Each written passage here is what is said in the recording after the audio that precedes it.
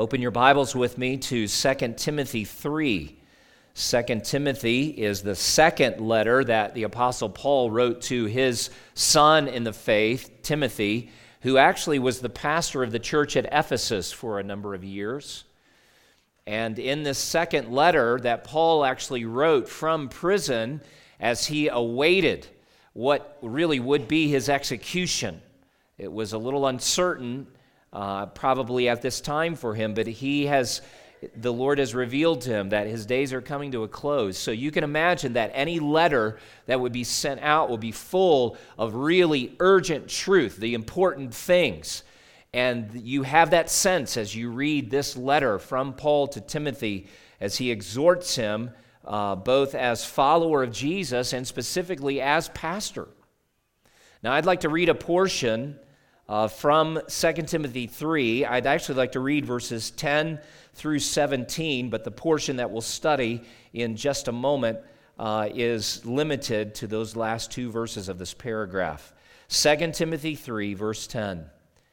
You, that is Timothy, however, have followed my teaching, my conduct, my aim in life, my faith, my patience, my love, my steadfastness, my persecutions and sufferings that happened to me at Antioch, at Iconium, and at Lystra, which persecutions I endured.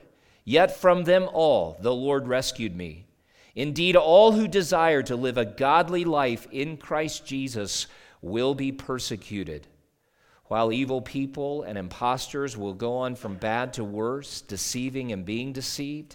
But as for you, continue in what you have learned and have firmly believed, knowing that from whom you learned it, and how from childhood you have been acquainted with the sacred writings, which are able to make you wise for salvation through faith in Christ Jesus. All Scripture is breathed out by God and profitable for teaching, for reproof, for correction, and for training in righteousness, that the man of God may be competent, equipped for every good work. I'd like to actually skip down to chapter 4, and I just want to read a little portion because it really does tie in an interesting way to what we just read about the power and value of God's word. But look at verse 13 of 2 Timothy 4. As Paul concludes this letter to Timothy, he says, "When you come, bring the cloak that I left with Carpus at Troas." The prison that Paul was in would have been very uncomfortably cold.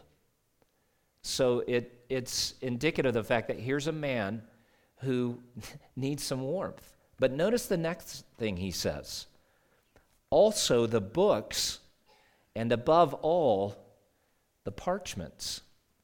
Now, as we look today at this particular passage, and it's the final part of this five-part series together, the subtitle, if you will, is Learn and Studies. That's something we do together.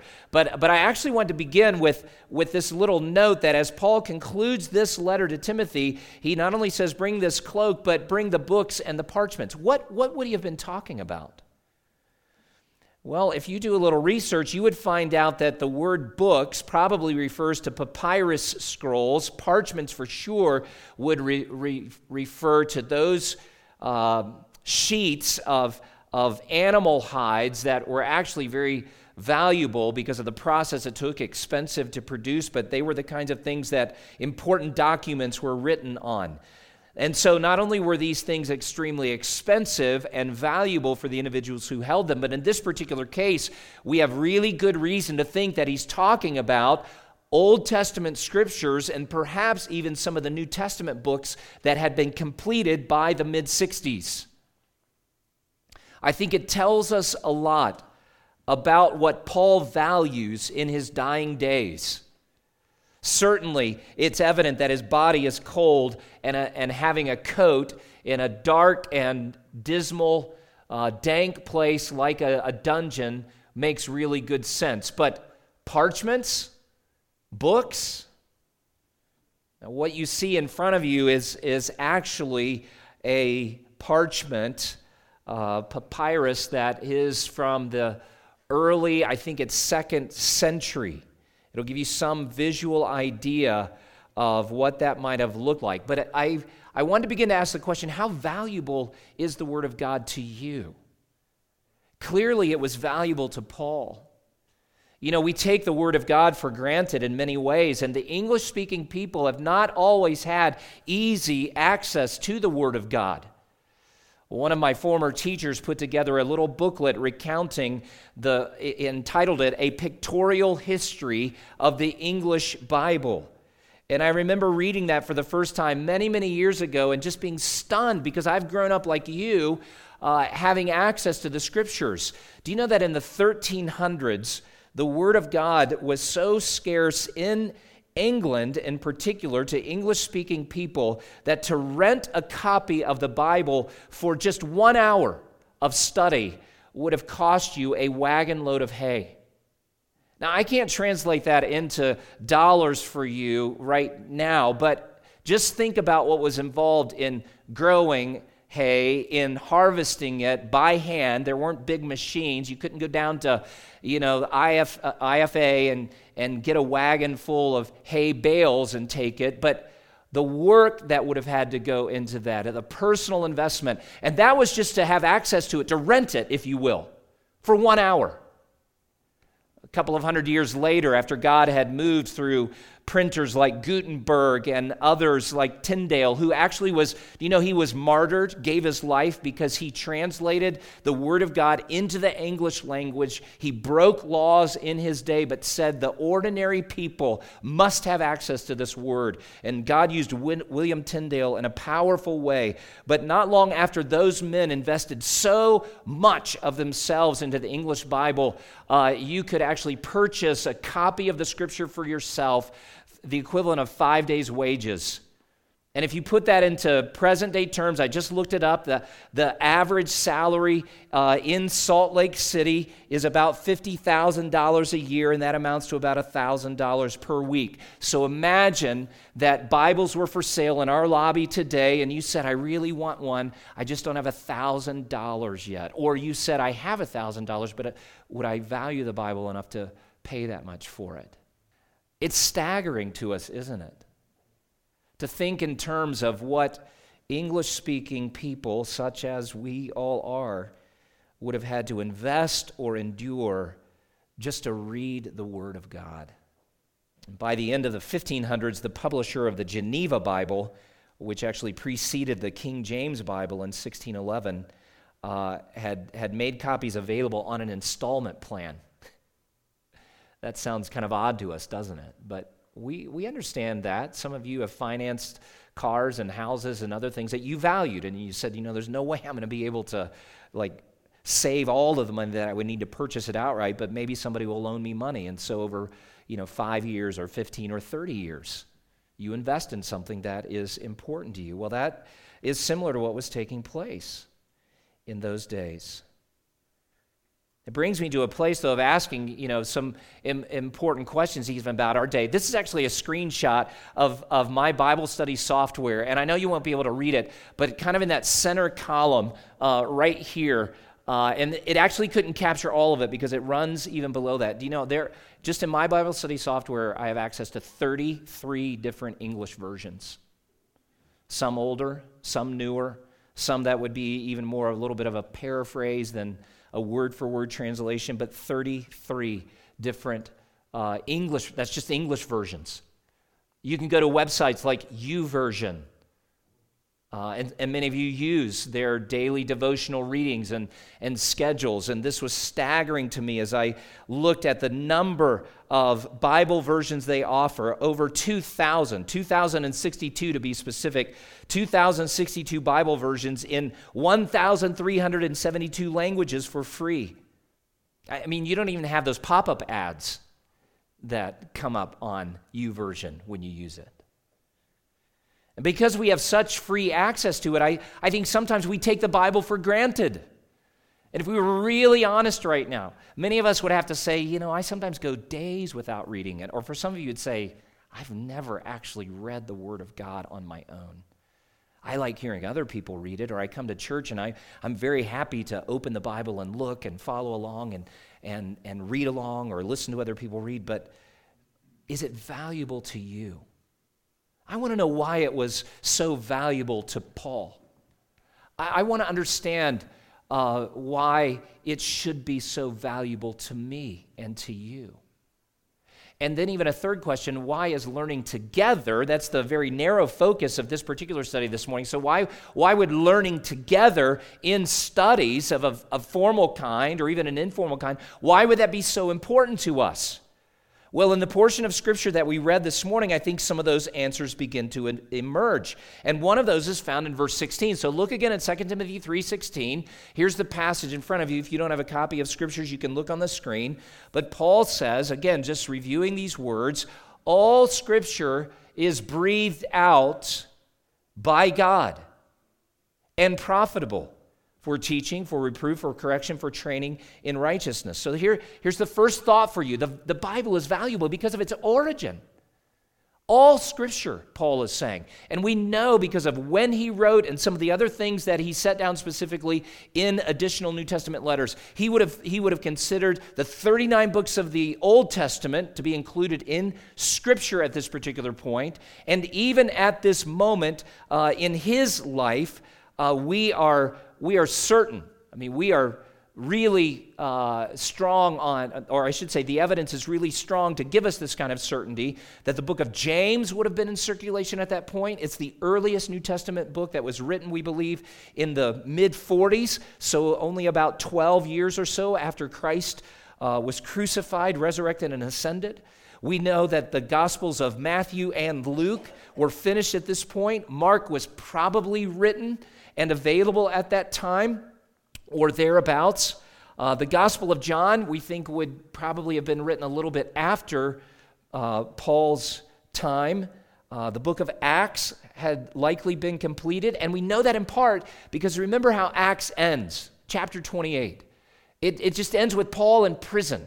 You don't even know the end of the story. Well, he's writing at that particular time. So it's very reasonable then that as Luke was compiling that account, that he completed the book of Acts at that point while Paul was in prison, even writing 2 Timothy. There's certainly other Pauline letters that were completed in the 50s and the early 60s, and even Peter's letters may have been written by this particular time. So it wasn't a completed canon as we refer to at this point, but it was close. And Paul's point is that all of it, from the books of Moses right up to the letter that he was writing to Timothy, was breathed out by God. Now, what does that mean, breathed out by God? Or we sometimes use the word inspired. I want to be careful we don't think of the word inspired the way sometimes we would, attend a concert or look at a beautiful piece of art and say, that inspires me. Or your words inspired me, or I want to inspire you. We're not talking about motivation primarily. We're actually talking about breathing out, literally. It would almost be akin to aspiration in a biological or medical sense. It has to do with the breath of God coming out of his being. The first time that we encounter God breathing out something is in Genesis 1 and 2, as he creates human life. And Genesis 2, verse 7 tells us that God breathed into his nostrils the breath of life, and mankind became living souls. So that breath had a powerful impact. It had a life-giving, soul-giving impact, if you will. Now the Scriptures tell us, though, that all are breathed out by God. Sometimes people make the mistake of thinking that the Bible is authoritative in our lives just because, through the last couple of thousand years, church councils and church authorities met and decided this is going to be authoritative. But Paul is telling us something of a very different nature. We don't believe that the Bible has and carries authority into our lives because other church fathers, so to speak, decided it has authority. It has authority because of its origin from God himself. In 2 Peter 1, Verses 20 and 21, we read a very important truth and description of the Word of God. And Peter writes, knowing this first of all, that no prophecy of Scripture comes from someone's own interpretation. That's why there's not a figure on earth now or ever that has been who carries the kind of authority to say that we now declare this to be authoritative. No, it's not about personal interpretation. It's not about human origin. Listen to what he says next. No prophecy was ever produced by the will of man, but men spoke from God as they were carried along by the Holy Spirit. So that gives you another aspect of what it means that God's word is inspired or breathed out and authoritative. They come from him. There are several writers of Old and New Testament books that actually give us little clues as to what they experienced. And one of those is Solomon. Just listen to this. In Ecclesiastes 12, verse 9, he says, besides being wise, the preacher, and he's referring to himself by that term, the preacher also taught the people knowledge, weighing and studying and arranging many proverbs with great care. The preacher sought to find words of delight, and uprightly he wrote those words of truth. And then he actually goes on to say, and there's only one shepherd. And he's not talking about himself. He's talking about God being the source of this wisdom and this knowledge. Jeremiah recorded in chapter 30, verses 1 and 2, the word that came to Jeremiah from the Lord, and here it is, the quotation, thus says the Lord, the God of Israel, write in a book all the words that I have spoken to you.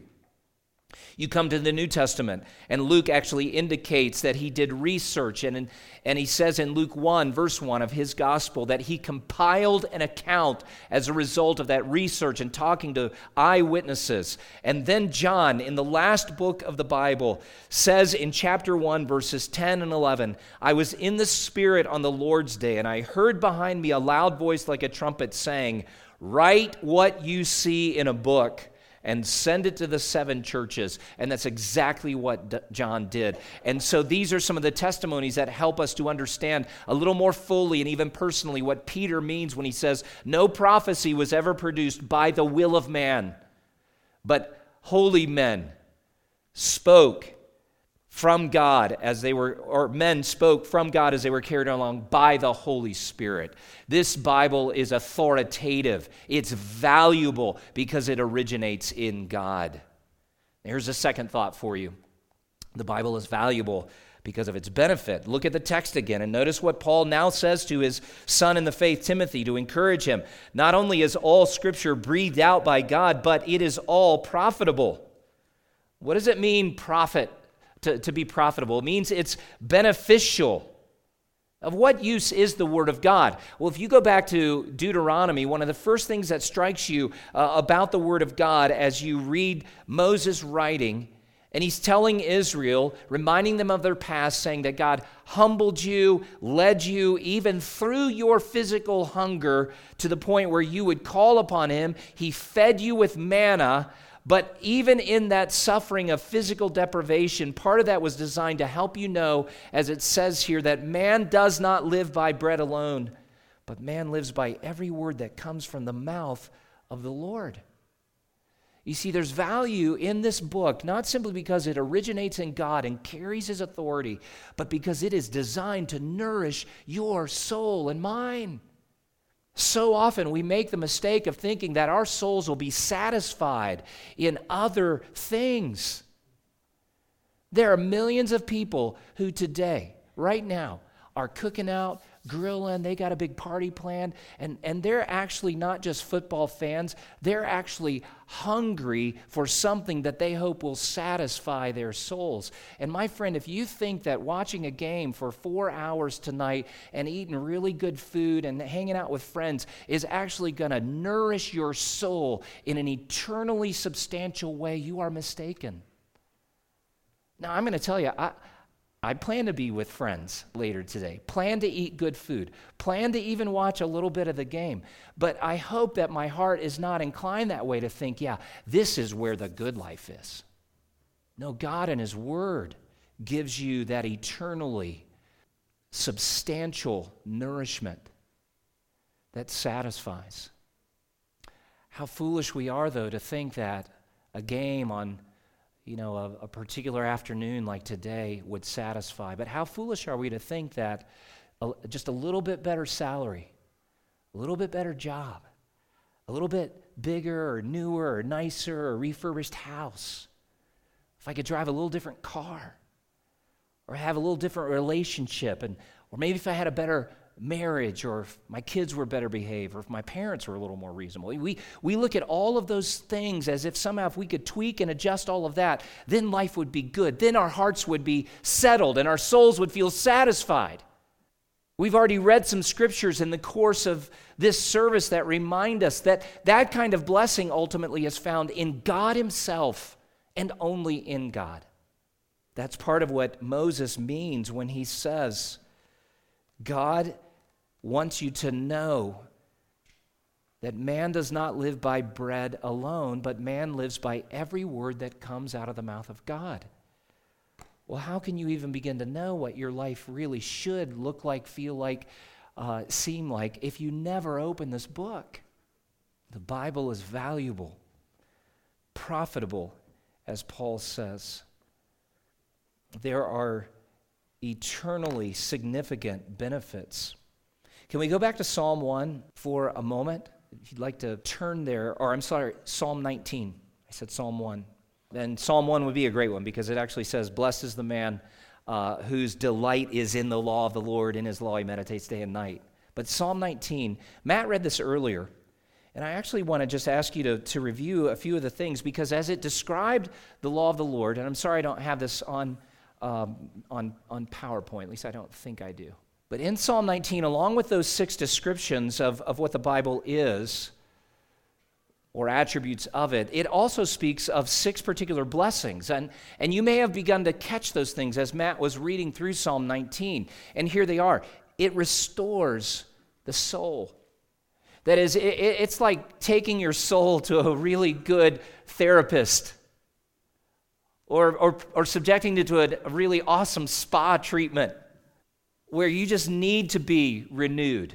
You need to be restored. You need to be strengthened. Well, the Word of God has that capacity. And there's nothing else in the world that like the Word of God. You may have little pieces or snippets of that kind of restoration, but only the Word of God can restore the soul. Number 2, it makes wise the simple. It's full of wisdom. You want to know about life? You want to know about your purpose? The Word of God is where you're going to find that. Number 3, it rejoices the heart. Some of you have been very discouraged in recent months.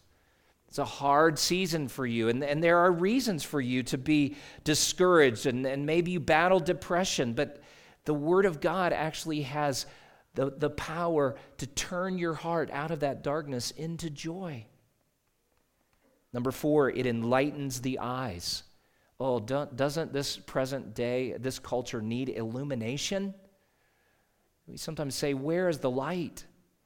I had a bizarre thing happen when I woke up yesterday morning. My phone was just a black screen, and I could see, one of the message lights was blinking there in the top left corner. And so, the typical thing is to, just depress the button and then drag my finger across the screen and enter my little, my little code, and it comes up and looks like your phone does. But yesterday, I would try all of that for the longest time, and I could feel it vibrating underneath. It's like so I knew it was on. And I thought, maybe it's not fully charged. Maybe. Well, I was not in a position at that point to do a little research or, run by a Verizon store or whatnot. But I got home and, thank the Lord for information that's easily accessible. So I Google my problem. My particular phone, and it is an older phone, and a scary thing came up initially, black screen of death. And I was like, oh, no. And my wife would be the first to tell you, I'm such a cheapskate that, it's like going and buying a new phone. I may actually go back to a flip phone this next go-around. But I'm still thinking, no, this thing is working, I can tell. So I keep reading. I find an article that actually says sometimes it seems that this phone will, do this little black screen thing when it's been updated. I'm like, well, that happens all the time, right? I mean, our phones, middle of the night, sometimes turn themselves on and talk to us, and weird things go on like that. But I thought, well, maybe that's it. So I followed the instructions, and sure enough, in about 30 seconds, it's not the black screen of death. It was just a black screen. And so I'm very thankful my phone is enlightened today. I can see the stuff I need to see. I can do some of the things that I need to do with this little piece of technology. And the Word of God enlightens your eyes so that you can see life the way you should. The fifth benefit or blessing of God's Word is that it endures forever. You never have to worry about waking up one day and God has actually done an update and gone, all that stuff that you used to really like in Ephesians, it doesn't apply or work anymore. How terrifying would that be? No, this Word is unchangeable. So that means it's reliable, it's sure. You can build your life on it, and you can hope for your eternal life because of it. And number 6, it produces complete righteousness. Now, the remaining verses in Psalm 19, verses 10 through 13, will extol, as one author says, the benefits of the work of the Word. And if you continue reading, you'll find it actually makes rich, it delights, it rewards, it convicts, and it protects. And as one commentator says of Psalm 19, it is a marvelous mark of God's loving grace that He has given us every truth, every principle, every standard, and every warning that we will ever need for living out our salvation according to His will. That's the profit of this word. Now let's go back to 2 Timothy 3 and notice the 4 particular things that Paul says about its profitability. And the first is this: it's profitable for teaching.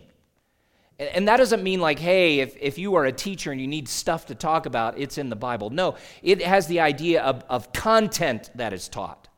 It's profitable for doctrine, some of your English versions say, and that is a great translation. Scripture is the doctrinal foundation of life. This is the body of truth that God desires for us to know and believe and live out. You cannot understand life as you need to apart from this book. One author writes, God-breathed Scripture provides us the comprehensive and complete body of divine truth necessary to live as our Heavenly Father desires for us to live. The wisdom and guidance for fulfilling everything He commands us to believe, think, say, and do is found in His inerrant, authoritative, comprehensive, and completed Word. It's profitable for teaching or for doctrine. So yeah, if you want to think of a little practical phrase, how would we express that? Well, it's as if God is saying, well, here is what you need to know and believe. Profitable for doctrine, for teaching. Number 2, reproof. What is that? Well, the little phrase that I've put up on the screen to try to help you understand that would be, it's as if God says, well, here's where you are wrong or sinful. We need to know those things. It's never fun to be reproved, but when it comes from a person who loves you and desires the best for you, it at least makes it palatable. The Bible is able to clearly show us where we are wrong in our thinking, in our speaking, in our living. And it brings the weight of that truth, not just to accuse us and condemn us, but actually to move us through this moment of reproof so that, here's the third benefit that Paul speaks of, we can be corrected. Aren't you glad that God doesn't just show up on the doorstep, as it were, and go, can I tell you all the ways that you are really wretched and sinful and that your life is broken? And then He turns around and walks away. That would not be gracious. But even when He reproves, it's with a view of correcting us. So that's God saying, well, here's what you must do. So yes, this is sinful thinking to be repented of. Yes, this is sinful speaking to be repented of. Yes, this is sinful motivation or whatever it might be, but God carries us from that place through His Word to the place where we can see clearly, here's what you ought to do. Let me give you one example from 1 John 1, verses 8 and 9. The Apostle John writes, if we say we have no sin, we deceive ourselves and the truth is not in us. If we confess our sins, God is faithful and just to forgive us our sins and to cleanse us from all unrighteousness. You'd be content to live in that delusion that you're not as bad as, the next person or maybe as somebody else thinks you are. But when God comes and confronts you with clarity and authority and reveals it to you, what are you supposed to do? Well, He tells you in verse 9, your part is to confess it. And then sweetly he comes in and says, and I'm the one who's faithful and just to forgive and to cleanse from all unrighteousness. You see, his reproof leads us to correction, and that correction is not the end game either. Actually, look at what Paul says. The fourth benefit is training in righteousness. Now, this is a word that appears in Ephesians 6:4. If you want to turn over there really quickly with me, I think you'll be intrigued by the context that Paul uses this term in that letter. Ephesians is just a few pages in front of 1st and 2nd Timothy. But in Ephesians 6:4, Paul says, Fathers, do not provoke your children to anger, but bring them up in the discipline, or we could say training, and instruction of the Lord. And so what he is talking about with respect to fathers is that their responsibility is to be involved in a child's life in such a way where there's active training, ongoing training, saying, not this, but this, not those words, but these words, not those actions, but these actions, and now let's go do it. Here is how you are supposed to live. Well, and the Word of God is designed by Him to train us specifically in righteousness. Go back to 2 Timothy 3 and look at verse 16. Training in righteousness simply has to do with doing those things that God says are right. Righteousness is His standard, and it is a standard He has set according to His character and His law. And His expectation is that we would live according to it. Now, it's important for us to remember, once again, that our obedience is not our way of salvation, right? We obey because we have been saved. We obey because we have been forgiven for our sins. We obey because God has declared us to be perfectly righteous and set His love on us and adopted us and made us His forever children. So obedience flows out of all of those benefits of this grand salvation. And the Word of God is profitable for our training in righteousness so that we not only know what we ought to do, but then we get good at doing it. We mature. Verse 17, very quickly, the Bible is valuable because of its purpose. Look at what Paul says. Scripture is breathed out by God, verse 16. It's profitable in these ways. And then verse 17, that, or you can even understand that, so that. God breathed it out, made it authoritative, made it profitable or beneficial for us, so that the man of God may be competent, equipped for every good work. Is Paul leaving out ladies here? No, remember, he's writing a letter that's specific to Timothy as pastor of Ephesus. And that man of God does have a little more formal reference to those who are ministers of the gospel or preachers, pastors, we might say. But the truth is relevant to every single one of us. It's true to young, it's true to old. It's true for new believers, and it's true for the oldest and most mature believer in our congregation. So while that phrase, man of God, is a title used for God's prophets and ministers, the truth and purpose of God in the Word still stands for all of us, that we may be people, look at the two words here, complete and equipped. Complete has the idea of you actually are proficient to the place where, say, you're qualified. I spoke earlier of how thankful we are for our musicians. And, long ago I had music lessons, started out on the piano, switched to trumpet, then switched to euphonium, and even picked up a few guitar lessons along the way. But I'm not proficient with guitar or piano where I could ever be a part of the worship team. I would be a distraction. You would not feel led in worship. You would feel hindered and frustrated as you tried to sing praise to God, because it would be wrong note after wrong note, or just be silence, and that'd be really awkward. And the Lord doesn't want you to live your life as an ill-equipped, ill-prepared follower. He wants you to be fully qualified and proficient in this Christian life. And the second word he used here is equipped. And that means that God personally assumes the responsibility of furnishing you complete with everything that's necessary for this life of righteousness, for the particular work of ministry. But it is tied to this word.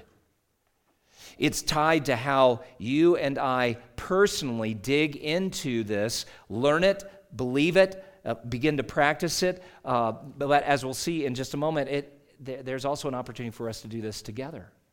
So let's think about how we would put this into practice. And I'm going to make 3 more personal points of application for you because the Word of God is valuable because of its origin, right? It comes from God. It's not just from the mind of people to others like us. This comes from the mind and heart of God to you and me. So it's valuable because of its origin. It's valuable because of its benefit. And we just looked at these things together. And so how do we approach it? Here would be a really simple thing, but read it plainly. You say, what do you mean read the Bible plainly? You just, as you open it, look for the normal, natural, plain sense of the text. Through the years, through the generations, there have always been those who've tried to either find it or even teach others that there are like secret and hidden messages in the Bible.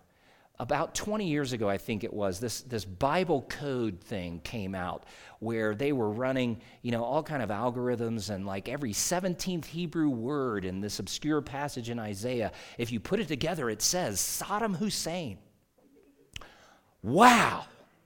You mean there's Bible code, secret stuff in the words of the text? No, there's not. And I'm going to tell you, some of you are like, I never heard of Bible codes. Good. Praise God. That's an answer to many of our prayers. But it will come back around again. Just like even in Paul's day, there were the Gnostics. That was one of the groups that liked to tell people about secret knowledge. So when we say read the Bible plainly, just recognize that God in his love and kindness has not only given us his word, but he's shown his love and kindness that you actually have access to it in English or Spanish or German or French or almost 1,200 different languages, probably even more. Just thinking of YouVersion. And part of why he gives us the word is to make his truth plain. It would be helpful to take a Hebrew class or a Greek class at some point, but praise God, any one of us can open the word and understand it. Read it plainly. So here's another little clue. Anytime somebody says to you something like this, well, most of the professing believers in the world don't see this, or most preachers will never tell you, your like radar ought to go crazy at that moment. Like, oh, really? Because I can assure you that what they're about to tell you is false. Now, I'd hear them out. It's going to be wrong in one of 2 ways. Either there actually are a whole lot of people who've known that, believed it, and preached it, taught it, written about it, published it, and they're just ignorant of church history, or they're making stuff up that is not in the Bible. Number 2, read the Bible contextually. We don't just jerk verses out of the paragraphs or the pages and chapters and books that they're a part of. I shared one in our prayer time this morning. We were actually looking more closely at Isaiah 55. I used that in part of my pastoral prayer at the outset. That is a wonderful chapter that actually begins with God's call to needy spiritual people to come to him. And he says, I want you to buy this wine and milk of a spiritual nature that I'm offering to you. Buy it without money. There's no price attached to it. And then he goes through, though, and says to people just like you and me, call upon the Lord while he is near. That is, repent of your sins. And then he says in verse 8, for my ways are not your ways, and my thoughts are not your thoughts. Now, in its context, do you know what he's talking about? He's saying, my ways are higher than yours because my ways are holy and righteous, and your ways are sinful. My thoughts are so much higher than yours because they are perfect and holy and righteous in every way, and your thoughts are sinful. So when God is talking about his ways and thoughts being higher than ours, he's not actually talking about inscrutability. That's a big word that we sometimes use for like those mysteries of life. We just cannot believe the kinds of things that God does. But how often in sharing testimonies of our love for the Lord, we take that verse quite a bit out of context and say, God's ways are not our ways. His thoughts are not our thoughts. And then we tell about how God did something really incredible that we never expected. Well, that would be an illustration of how a verse is taken out of context. What I would hope that all of us would recognize is that when God says, your ways are not my ways are higher than your ways, that we would feel the weight of conviction to go, you know what? My ways are worldly. My ways are very often carnal and sinful, and God is calling me to repent of those ways and turn to him in faith and have him remake me and renew me so that eventually my ways are his ways and my thoughts are his thoughts. That's what I am encouraging you to do, to read stuff in context.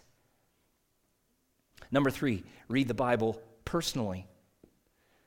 This is where Psalm 1 is such a beautiful psalm where the psalmist says, blessed is the one, the man who walks not in these particular ways. And then he comes to verse 2. I'll just, for the sake of time, read this. But his delight is in the law of the Lord, and on his law he meditates day and night. He is like a tree planted by streams of water that yield its fruit in its season. Its leaf does not wither. In all that he does, he prospers. There's the benefit of the word again. That's why you and I need to read it personally. But then finally, coming full circle, read the Bible together.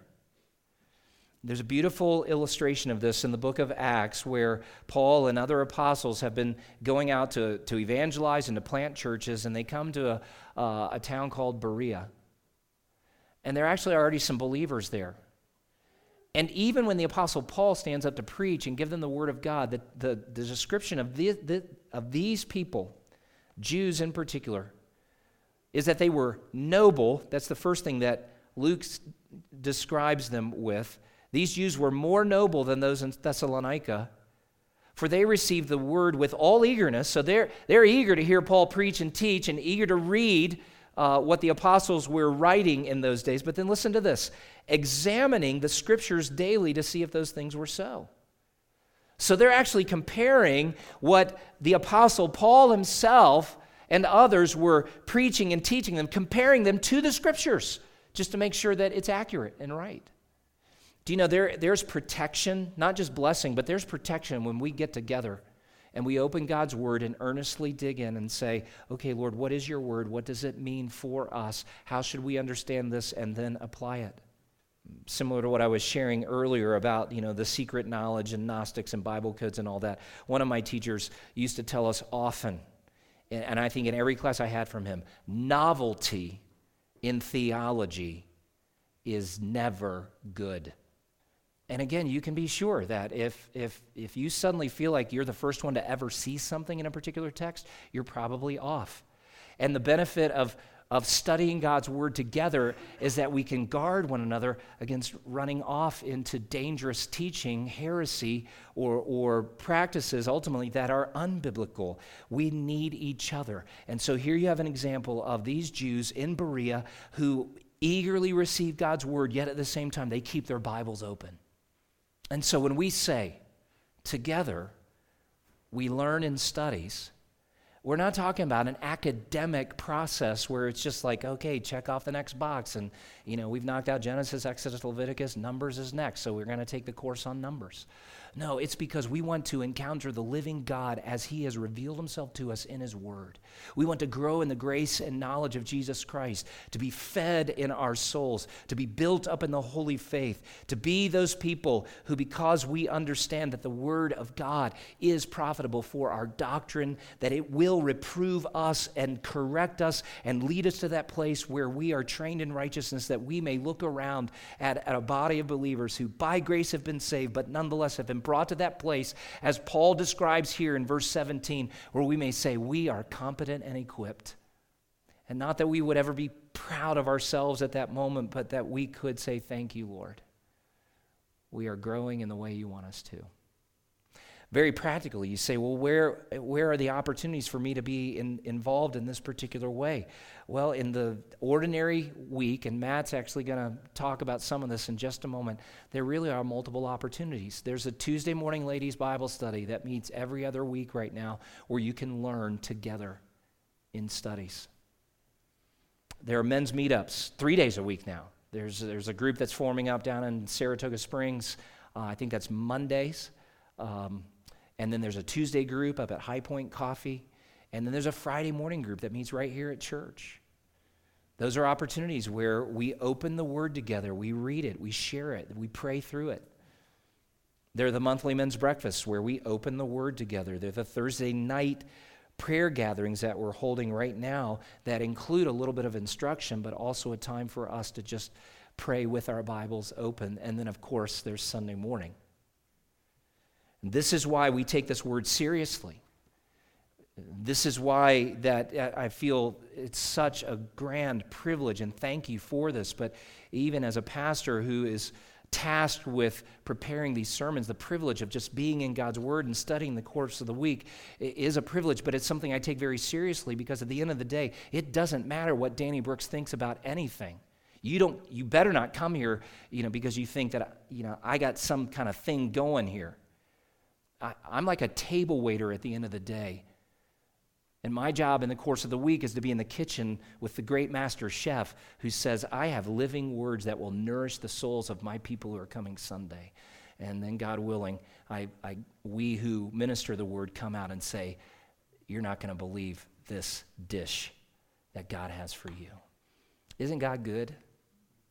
And aren't you thankful He has not left us to ourselves to figure it out? Let's pray together. Oh, Lord God, we ask forgiveness for not valuing the Word as we ought. Thank you. You had no obligation to reveal yourself to us, but you did, and you do.